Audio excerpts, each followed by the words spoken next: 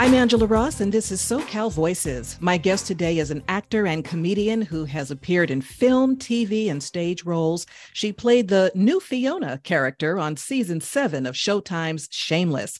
She performs at some of LA's most popular comedy clubs, and when she's not performing, she's coaching and teaching young actors and comics. She's here to chat with me about her life, the entertainment business, and maybe we can get a little insight from her about that strike.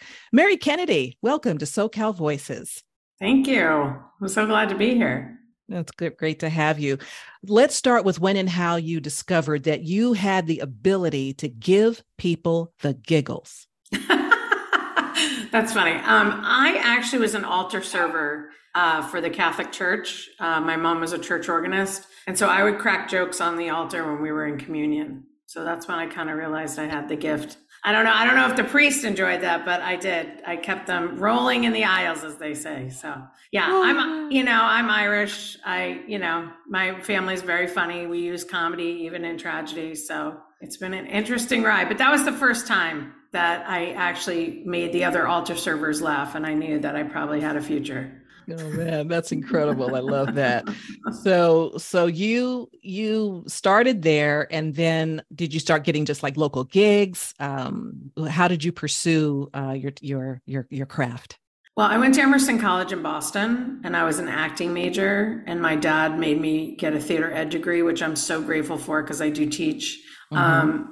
And then, after college, I got an internship at Juilliard as a stage manager. So I was doing behind the scenes. And then after I worked at Juilliard, I got a job at Equity representing actors, Broadway actors on TV and film contracts. And so at that point in my career, I couldn't be an actor. It was a conflict of interest. And so I was dating a guy at the time who said, you're really funny. You should start stand-up comedy. So I took a stand-up comedy class, and my first show was at Stand Up New York.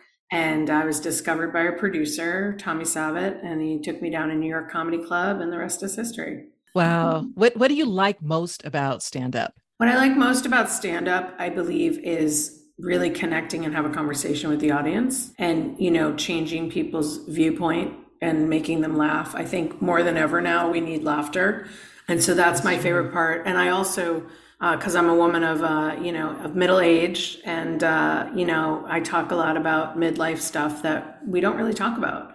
Mm-hmm. And so when a group of women comes up to me and says, "Oh my gosh, I had a night out away from my kids, away from my problems, and you made me laugh," like that's. I mean, it used to be payment enough, but I have a daughter going to college, so it's not payment enough just for the laughter. But, I really enjoy it. I mean, there's nothing like being on stage and hearing laughter. It's so great. Yeah. What surprised you the most about stand-up? Just that whole concept of being in front of people and the kind of sensitive topics that you talk about. What struck you? What really got your attention? That you can go anywhere in the country, actually, no matter the political sort of framework of it, and funny is funny. Mm-hmm. And so I feel like it's a great non-divider. It's a way for people to sort of reach across the aisle to one another, because we've all had these experiences.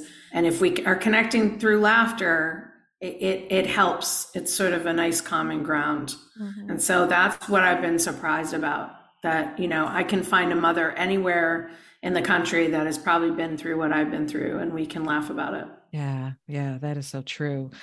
Performers often talk about the adrenaline rush of performing in front of a live audience. And you did just mention about that connection that you get. I want you to talk a little bit more about the difference in the energy that you feel when you are performing in front of a group of people, as opposed to doing a film or a television show where there is no live audience and the interaction is different in that way. How does that affect what you bring and the way you approach your work? Well, for instance, being on Shameless, which was, I would say, my biggest gig to date on television, you're there to be true to your character, but also to make sure that the director, the producer, the actors with you, we're all getting that shot. So we're not on set for 10 days, right? We actually, I have to get it in a certain amount of time. So my audience for that is a small audience. So if Emmy Rossum directed me in an episode, and she gave me a redirect on a line, and I hit it. I hit the line correctly, and she gave me a big thumbs up from the village, and I was like, that felt amazing. Like that was like, I wanted to run around the lot and go, woohoo, I did it. The difference when I'm doing stand-up is I have to hit 200 people or even 1,000 people with my work. So it's a larger audience that I have to appeal to. And it's a little bit more intimate when I'm on television or film. It's much more, for me, it's still a conversation, but it's a much smaller time and space that I have to get my talent out there. And what's really uncomfortable on camera, and I am happy to say I haven't had this, but I coach actors who told me about this, when they're on camera and they're not getting the take that they have to, that's really scary. And so it's almost like when you're on set, when you're on doing a stand-up and your joke isn't hitting. I mean, I'm sure it's kind of the same feeling, but it's two different mediums. I would love to be on a set every day, and I would love doing comedy every day. So it just depends on who's paying me that day. I heard that. Yeah. That's great. Talk a little bit more about the experience you had on Shameless. Such an incredible show, an incredible cast, an irreverent subject matter. What was that like every day going in and working on that program? Well, it was so crazy because basically I auditioned on a Tuesday, got the call on a Wednesday that I booked the job, and it was a recurring, and I was on set on a Thursday. So all the same week. So I really didn't have a time I just had to get to work. And then I was on set that summer for 6 weeks, 2 weeks in Chicago. So, Thursday at 5 a.m., I'm in the chair next to William H. Macy, getting my makeup done. And, he put his hand, I always tell the story, he put his hand on my shoulder and said, "Welcome to the Shameless family." I had to bring my game up to the highest level. Not that I hadn't before, but I was the new family. He basically adopted a homeless family. So I was his new family, and I was the new Fiona. I looked nothing like Emmy Rossum. And so I was the new family. So we had to really come up to the plate. It was really interesting. And the first line I had with Emmy was, I wasn't very nice to her the first time I talked to the real Fiona. So it was big shoes to fill, but he made me feel so welcome. And, I worked with everybody on that cast practically. So yeah. It was great. I mean, it was a amazing job. Sounds like it would have been a lot of fun. Do you feel like you picked up some new insights about the people that you worked with? I mean, sometimes you come into a situation, you've got a cast and you've got your own preconceived notion about how this person is and how that person is, even the way they approach their work. Were expectations met in that regard, or did you pick up some new stuff while you were working? All the expectations were met. And I think I became a better actor when I worked with William H. Macy, because he literally, in one script, he's got lines the whole script. And so to watch him work and to watch him, be in our holding area and, running lines with us and talking about his time in Chicago theater. And, he did say to me, which was really cool, is he goes, Mary, you're one job away from getting an Emmy, or you're one job away from getting an Oscar. And it was just kind of fun. I was like, really? And he's like, yeah, and I was on set when he was nominated for his Emmy. So that was kind of cool to he started in theater. I started in theater. And he's a dad and I'm a mom, and we connected on sort of everyday things. And, but I'm telling you, there was one scene where we shot in Chicago. I was sort of the leader of the homeless people.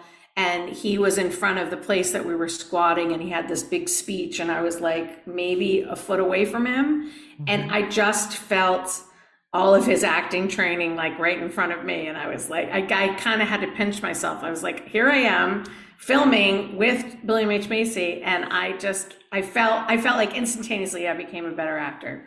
Wow. And so I got to work with him on a lot of scenes. It was just, It was great. I can't say more about it. And how quickly television works too. I really had to have all the levels of my character in place before I hit the stage or the deck, so to speak, because that's why they hired me. The director said to me, Ian McDonald, great director, he said to me, the minute you walked into the audition, I knew it was you. That is fabulous. What an adrenaline rush, and what a wonderful opportunity to do that. That's fantastic. Thanks for sharing that. I want to get into some of the work that you do with young people. You are a coach and teacher of young comics and actors. I want to talk a little bit about why that is important for you to do and what you are getting in return, working with young minds and seeing those switches being flipped and them getting it. What's driving you to do it, and what is it bringing to you? Well, early on in Los Angeles, I got into Los Angeles in 2000, and I had a typical kind of corporate job. I went into special events. I worked with many colleges, and then I got married, and I decided, you know what, I probably am going to have kids at some point. So I needed a job that was going to be flexible. And at that point, I was getting more jobs as an actor. So I created Youth Acting Biz. Well, it was Youth Acting Program. And then I had a partner at that point. We talked together. And then we became Youth Acting Biz. And we've been in residence in North Hollywood, I would say, for the last close to 20 years. And I had a theater ed degree from Emerson. And during that time, I also got my sub-credential at LAUSD. So the reason why I started Youth Acting Biz was to have more flexibility, but it's really morphed into something where, with my training as a teacher for LAUSD and my training at Emerson, I create ed plans for my actors. It's a very individualized process. We do have a lot of kids that come in with autism or some learning difference. And what's really interesting, and I've said this many times, is that when they're acting or doing improv or singing, that learning difference disappears. And my son has autism. And so it was kind of wild when I started this company, and then my son got diagnosed with autism. And now my son plays drums. He's 15, and all of his autism goes away when he's playing drums. It's amazing.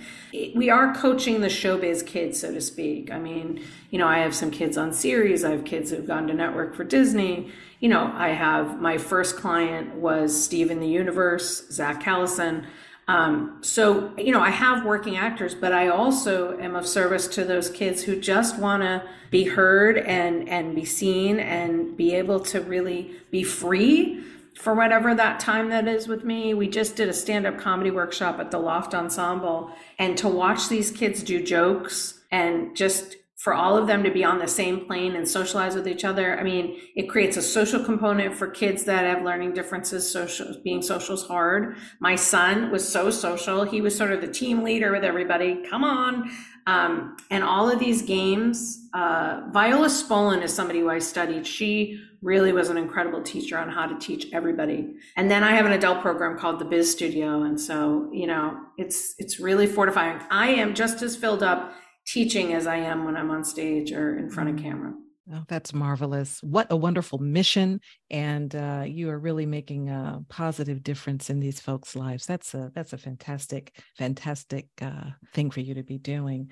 I wonder, Mary, if you could share a little bit about your thoughts on what's happening with the entertainment industry strike right now. At the time that we are recording this podcast, SAG-AFTRA and WGA are on strike. They are on the picket line, and they are dealing with issues related to working conditions and compensation and all the things that so many other people deal with in their various industries. Where do you think this is going? And are you optimistic about a positive resolution?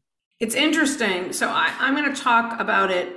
I'm going to start with the fact that I worked for Equity back in the 90s, and I was in the TV and film department. And that was during the time, and I've been on negotiating tables. That was the time when we were negotiating with SAG and AFTRA because I was the one that would cut the contract so actors could be seen on B-roll for commercials and things like that for their musicals, right? And during that time, we had Debbie Gibson that I was representing. I was representing the cast of Ragtime, who were stars, Brian Stokes Mitchell. I was representing the cast of Lion King, So there were some star names. And what was interesting and what I learned is that stars can really negotiate their own terms. And if they're in a right to work state, they don't really have to work union. So here's where I'm optimistic. And some people might disagree with me, but this is what I learned directly from working at Equity. Here's what's interesting. We have a lot of stars on the line. That's really good for us. It's good as a PR moment. It's also good because, you know, they're actually working for the middle class actor.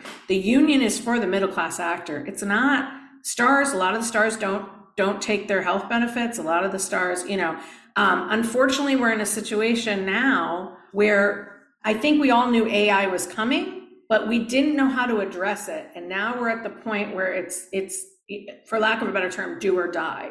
And so where I am, and I'm on some strike feeds and I kind of talk about it, I don't know if we're going to win on AI. I'm going to be honest to everybody. I really don't. This could be a bad, you know, people could be like, really? I think we're better almost going in on the streaming part and getting what we want streaming wise and put in a clause like DGA did saying that if you are going to use AI, every step of the way you need to talk to us in order to get it approved. But that's kind of on an honor system. And are they going to come to us every step of the way? So as actors, we need to be diligent. I'm so grateful for that job at Equity because I look at all my contracts. I know what's going on. You know, I think we need to be diligent on exactly where we're going. As a stand-up comic, my intellectual property is my intellectual property. We know, like Mary said this joke, you know, I have a timeline for it. I have tape on it. The problem when we have a script and we do a job, that's in the hands of the director and the producer at the end of the day. And we've signed away that. Right. But we've not signed away our AI as of yet. So I think as actors, and I just want to say this last thing, I think as actors, a lot of the actors are not happy with this interim agreement. The interim agreements are to keep us working and to keep those independent producers that want SAG actors. And, you know, I've produced movies. It's really hard to get everything together and then to get the rug ripped from underneath us when we're not making the money like the big guys. Interim agreements help us keep working. You know, there are a lot of SAG actors that don't think we should be doing anything at this point. Yeah, it's a very tough situation. Wow. I'm pro actor, but I'm also actors know your business because too many times we sign our life away and then we wonder, and you know, it's very gray right now, but good news. And I just heard this on KNX that apparently the writers and the producers are in talks about going into talks.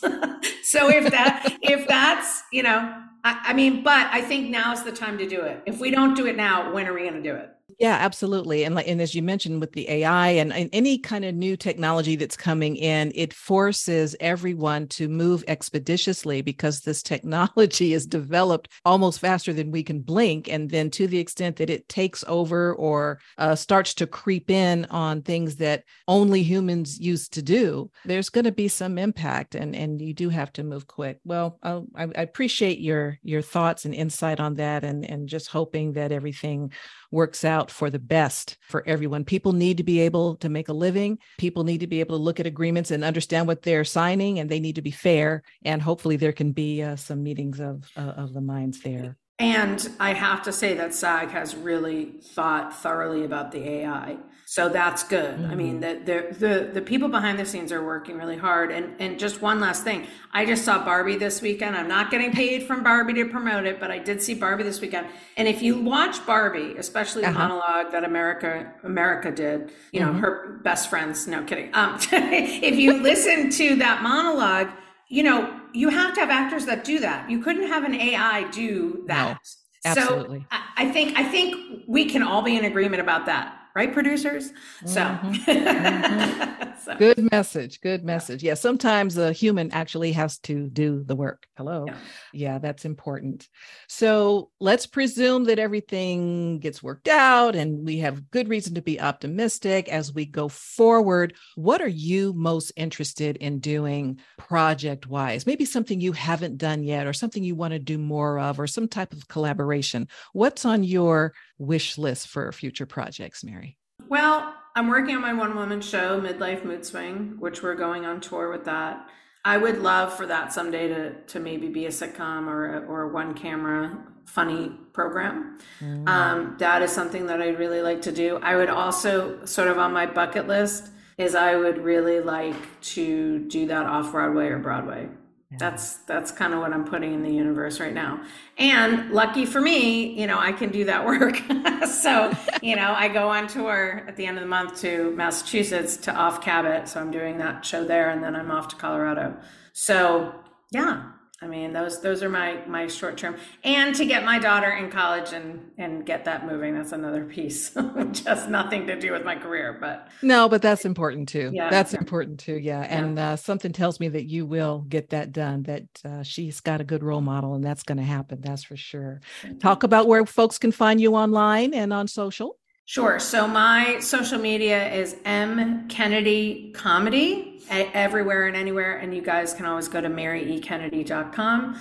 If you want information about the Biz Studio or Youth Acting Biz, it's the Biz, THEBIZ studio.us. Mary, wonderful to spend time with you. Thanks so much for your insight and for your sharing. Really enjoy your work and wish you all the best in the years to come. Thank you so much. It was so great working with you and hearing you, and I'm excited. So thank you. Excellent. Sure, you're welcome. We'll talk soon. Thanks for listening to SoCal Voices. Show your support with a financial contribution. Visit SoCalVoices.com/support. For information about sponsoring SoCal Voices episodes, send an email to contact us at SoCalVoices.com.